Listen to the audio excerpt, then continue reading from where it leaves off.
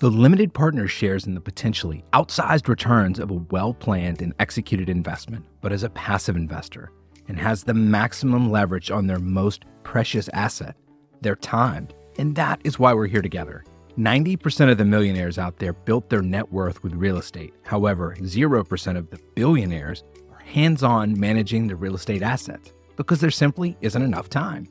My name is Jake Wiley, and for the past 16 years, I've been investing in real estate, and I've learned a thing or two.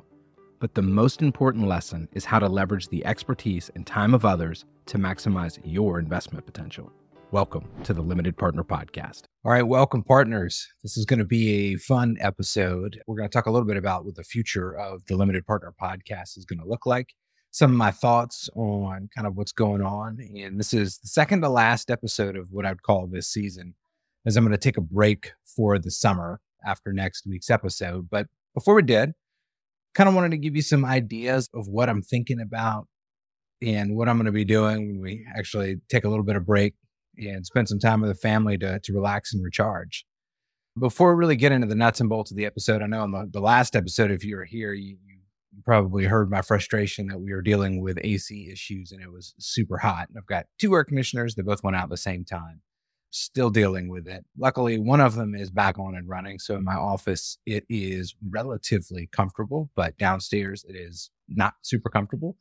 Thankfully, cold air sinks. So I'm able to take advantage of trying to push some of the cold air downstairs. But I'll tell you, I have bought and installed more planned and unplanned air conditioners than probably anybody that I know, except for professional developers. And I have always made it a really key point to have a warranty on my products, but not just like a product warranty or a parts warranty, but a labor warranty as well. And we actually we've done a bunch of systems recently with Daikin because they offer a parts and labor warranty for 12 years on their product. And it's with Daikin. It's not with your installer, because you're probably all thinking like, yeah, what installer is out there for 12 years? So we bought these systems, one of which has been fixed under the warranty, and the other one, they're saying, well, they don't have it. So we did this all at the same time. That makes no sense. So I'm stuck dealing with a distributor and an installer that, I have not been connected with Daikin. So if anybody knows anybody at Daikin Comfort that might be able to help me, I would love a contact over there that I could talk to directly about my situation, because otherwise they're going to hear their name on the podcast and it probably won't go well. We'll give you another update next week and I'll tell you how this thing is turning out. But anyway, yeah, shoot it over to me, Jake at the Limited Partner. I would love to have direct contact and just be like, here's what we got. This is what's going on. But right now we're at a wall. But here's my wisdom to share with you, is that if you do get a warranty with the manufacturer and it's an extended warranty, make sure you get it with the manufacturer themselves, not necessarily your installer, because you never know where these guys are going to be in a year or two, and they tend to go in and out. But when you do get that, make sure that if your installer is submitting your paperwork to get your warranty, that it has been completed and fully accepted by the manufacturer, then you have proof of that, because that is our issue, is that we gave all of our information to our installer and they said, we got it, it's taken care of. And lo and behold, we're finding out now, with the potential of thousands of dollars on the line, that it was not taken care of. So anyway, that's my thought for today. If you are in real estate or you're buying a product, definitely get the warranty and definitely make sure that you have all the documentation that it has been submitted and approved, so that if you ever have an issue in the future, you just pick up the phone and you can call whoever is the preferred, installer provider at that point in time, and you'll be taken care of. But all right, let's get into the nuts and bolts of this podcast and kind of some of the thoughts that I've been having lately.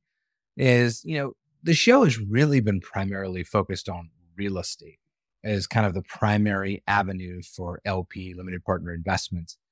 But, you've probably seen some of the later shows. You'll see that that's not all there is to it. I mean, you can invest in a bunch of things. And, with the markets the way they are, and if you're following the headlines, again, time stamping, this is July of 2023.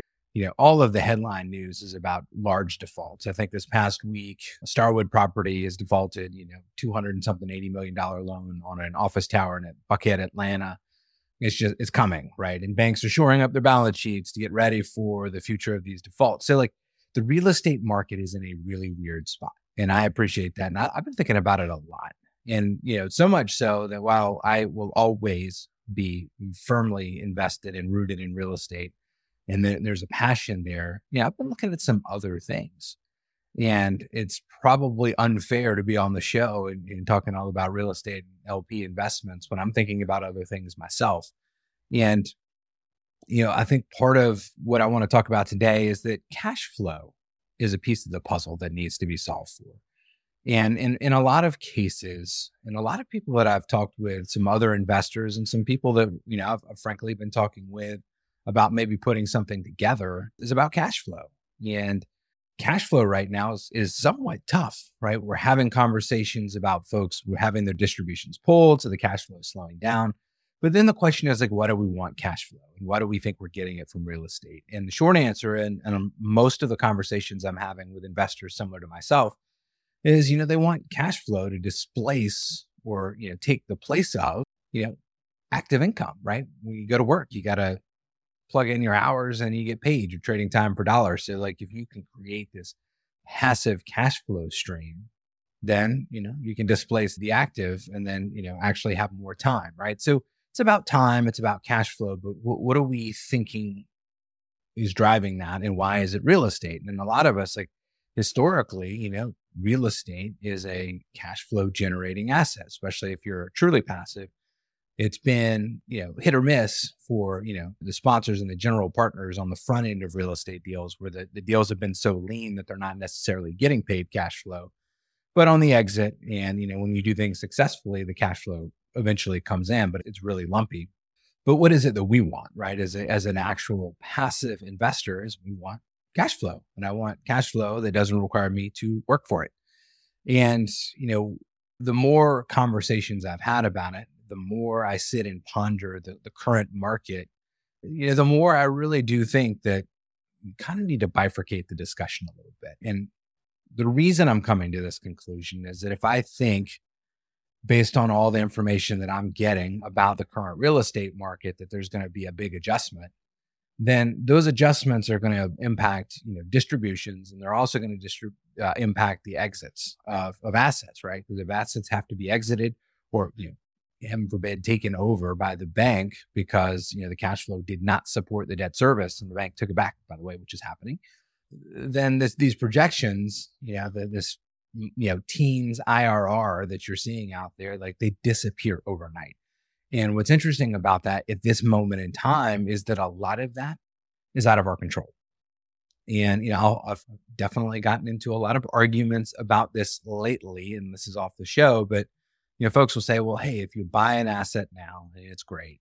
And you've already factored in for the market and you've already factored in for interest rates, then like the property should cash flow. And I agree with that in theory. But what the problem is that if the market is going to reset the value of assets, which has really nothing to do with the cash flow, but more about adjusting cap rates, then a lot of the economics of the deal disappear and there's nothing you can do about it, right? It's like, thinking about a housing crisis, right? Where like, let's go back to 2008 and everybody's like property values just took a walloping. Like it didn't matter how well you ran your rental property. Like the value of the asset has decreased because the house next door sold for less, right? The comps were readjusted. The same thing's happening in the commercial market. And I think it's going to continue to happen. So that impacts the overall returns on the investments that are out there for you. And I think that's worth, kind of carving out and really wrapping your mind around it, because I spent a ton of time thinking about it. And you probably heard a lot of this already in the show, but then saying, okay, well, I still want the cash flow. So what else could create cash flow? And investing in businesses is an option. And it's something that like I'm very seriously considering, more so than I ever have in the past. I've been the owner of a business. I have sold a business. I have had to deal with all the factors. I've been the CEO. I've been the CFO of a business. Like I get all of that. And I don't want any of that, right? That is not my goal. Like, going back to Robert Kiyosaki type thing is that I do not want to be self-employed. I would like to be a business owner. So I have some different criteria for what I'm talking about here, and I'll share that with you in a minute. But the point being is that if you think about businesses, like I use a great example because I'm dealing with it now, like HVAC companies, heating and air, right? They're just busy. If they're run right, they're cash flow cows because everybody has an air conditioner. We've got heaters. Now, I know there's certain parts of the country you maybe don't need it, but that code requires it here. You cannot fire up a new house without an air conditioner in it.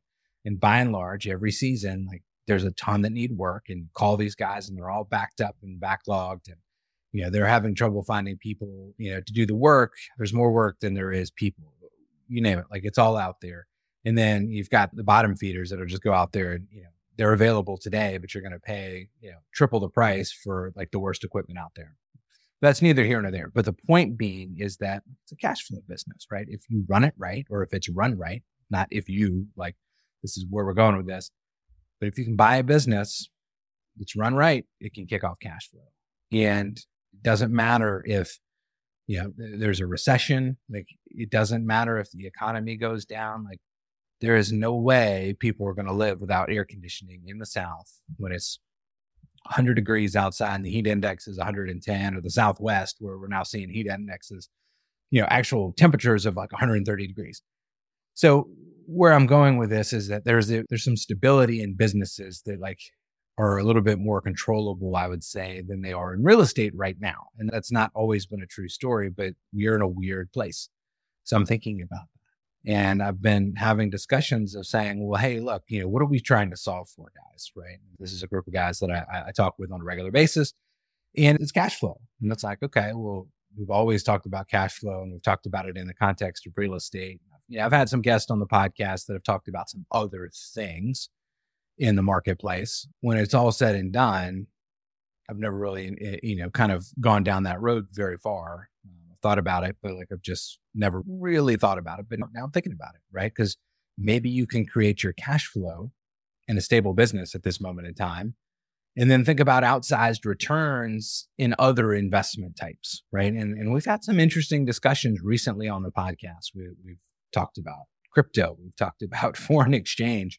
And, all of those discussions have gotten me thinking is like, okay, well, there is some opportunity to maybe solve for the cash flow piece and something that I would consider more boring and not super interesting. And then there's the opportunity for some outsized returns and maybe some like more interesting investments that maybe the investment dollars are smaller, but the return possibility are much larger. So it's, almost taking a venture capital type approach to investing and saying like, I have, X amount of money that I'm willing to put in, investment opportunities that have outsized return potential, with the expectation that like, 90% of these are going to be losers, right? But that 1 out of 10 is going to be a winner. So like, it's not super simple in saying that like, I'm going to go pick the one right investment. Like you got to spread it around a little bit, and, you've got to have your eyes open and thinking about things. But there's a lot of really interesting stuff that's going on in the market right now as people are trying to solve for the future. And real estate, we've talked about this in the past too, prop tech. There's a lot of prop tech that's coming out right now. It's really interesting. Could be solving some really big problems. And, there's an opportunity to probably jump in on some of that stuff early because they're looking for investors. They're looking for opportunity. And if you're willing and have an investment strategy that allows you to kind of spread it around, like you don't necessarily have to pick winners. You just have to pick, groups of people that have some opportunity.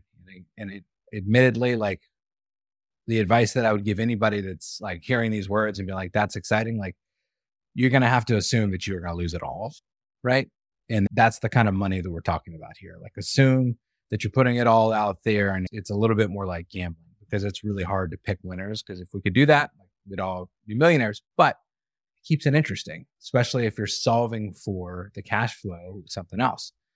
So, for me, I think what's been a turnoff on businesses for a long time is, like I said earlier, like I have owned my own business. Like I have dealt with staffing. I've dealt with payroll. I've dealt with like it's insubordination. I've been and dealt with employee fights. I've had to deal with terminations. I've had to deal with potential quote unquote, wrongful terminations, and all of the things that come with running a business that are not fun, right? Like None of the things that I just talked about are a lot of fun. But like if you can find a well-oiled business that's already running and you're basically buying it. I mean, again, it's not as simple as that, right? You still have to have some oversight, but there are opportunities out there, and it's a little bit larger in scale than probably the business that you could go buy around the corner, because you need to have enough, basically earnings in the business that you can pay somebody and pay somebody well to run it and deal with all of those things. So just a caveat, like I'm not suggesting that like the best opportunity is for you to go out and buy that business that's been for sale, because you might just be buying yourself a job. And, I think the other thing it potentially brings into the equation is getting involved with something that's a little bit more interesting than real estate, right? Like I said, there's big problems that we're solving out there. And there are companies that have been around for a while that are doing some really interesting things, and they've got great leadership, and, maybe they're looking to kind of take it to the next level. But it's different from real estate. It's very different. What I like about real estate is the real estate itself is tangible, right? There's scarcity involved. And that, if you own real estate, the dirt is not really going anywhere. There's always some like kind of inherent tangible value in the asset itself. Whereas like in a business, like you can run that thing into the ground, you lose all your customers and there's zero value. But the flip side of it is that a lot of the value in real estate is in the scarcity, is in this intangible aspect of like the value that's associated with a piece of property, with the way it's run, that right now, a lot of that's out of our control, right? The debt markets are still really weird with interest rates going up, prices come down. If we have a major reset on the office space and that impacts lending and impacts valuations and risk profiles across the board, it's going to bring prices down. And there's nothing like you can run a property better than anybody else in the world, but you're going to be subject to the macro environmental forces there. And that worries me, right? So that's why we're having this conversation. And that's why I'm actually kind of preparing to take a little bit of a step away after next week from the show for a little bit of time, a month, right? To get through summer, enjoy some time with my family, but to really think about these things, right? And change it up a little bit, because it's been a lot of talk about real estate. I love real estate. It'll always be around, but we want to do it.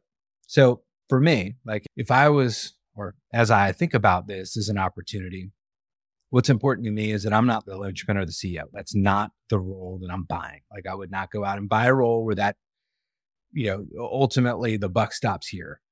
I guess ultimately it would, because I'd be the owner of the business, but like the day-to-day operations, somebody would have to be sitting in that seat, and it'd have to be around for more than a decade, and it'd have to be consistently profitable.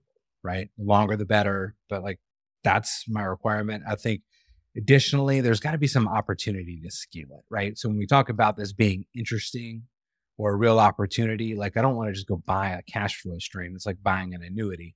I want to find something that like, it's been run well for a while, but there's some opportunity to scale it. You plus up the talent a little bit.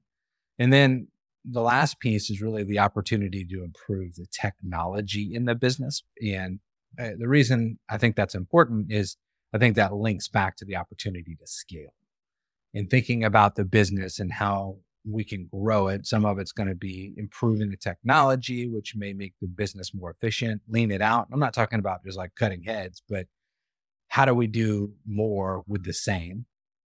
And I think there's so much opportunity in tech.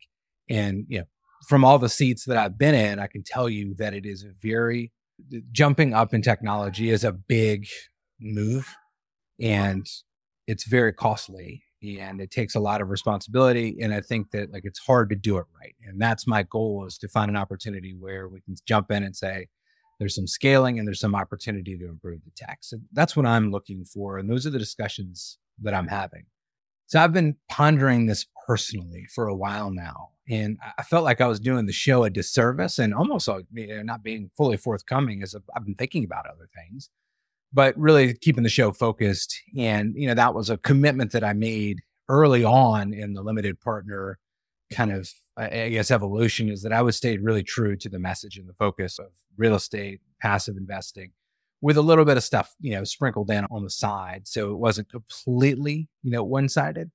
But, as I've been thinking about these other things and what gets me excited, I'm always looking at other ideas and willing to kind of consider how I might be able to continue to personally get better and expand. And this has been it. I've been having these thoughts and I wanted to share them with you guys, and hopefully this is ringing true. Maybe you guys have been thinking about this as well. Maybe you haven't. Maybe this is the first time you've been thinking about it. Maybe you're like, you know what? I'll just stick with season 1 of The Limited Partner. I don't want to hear about any of these other thoughts. I think it's going to be interesting. And we're going to open some new doors and we're going to walk down some different paths and we're going to learn. I'm going to learn and I'm going to share what I'm learning. But I'm going to take a little bit of time to really get my mind right about what is this going to look like for the coming year or the next season of the show, whatever that may look like. But I also want to get your thoughts, right? As I open up about how I'm feeling about the current market and some of the things that I'm thinking about, like, what are you thinking about? I'd love to have your ideas, brought into the fold too. Like, have you been thinking about something like this? Have you been thinking about a certain industry, certain niche, like you want to diversify or like you want to go all in right now? I'd really love to get your thoughts because, as we think about what makes this show interesting, a lot of times it's what other people are bringing to the table and some of the ideas and some of the questions have really generated some of the most popular shows and helped me find some of the best guests to do that. So if you have an idea or a thought, shoot me an email at jake@thelimitedpartner.com and I'll take that in. And, especially over the summer here break, I will definitely take a look and kind of make some thoughts about what the next season is going to look like and help that get that organized. So we're going to be back for one more episode next week before hitting the road for some much needed R&R. And I'll tell you, it's time, like I've been kind of pushing for nearly 2 years straight, every week on this show. It's time to just take a step away, take a deep breath and kind of get reinvigorated and really think about the direction and where we want to go. And I'll tell you, honestly, just thinking about kind of taking this step back has been, so refreshing. So I can't wait to see what comes of actually like getting away from it for a second so we can come back and do some really interesting things. And I hope you stay with me on this journey. And I hope that you bring some ideas. I hope you bring some people to the conversation. And if you've got great guests or you have any ideas, like I said, shoot them to me, Jake at the Limited Partner. And we'll pick it up and run with it. But anyway, we'll see you next week. And I look forward to chatting with you again. I hope you've enjoyed today's episode. And I'd actually love for you to contribute to a future episode. If you have a question you'd like answered or a topic or a guest to bring on the show, please email me at jake@thelimitedpartner.com. Now I realize there's a lot of lingo that's thrown around on these shows. So I've created a cheat sheet for you with the top 26 terms that come up most often. Head on over to thelimitedpartner.com/lingo for the list. Enjoy, and we'll see you next time.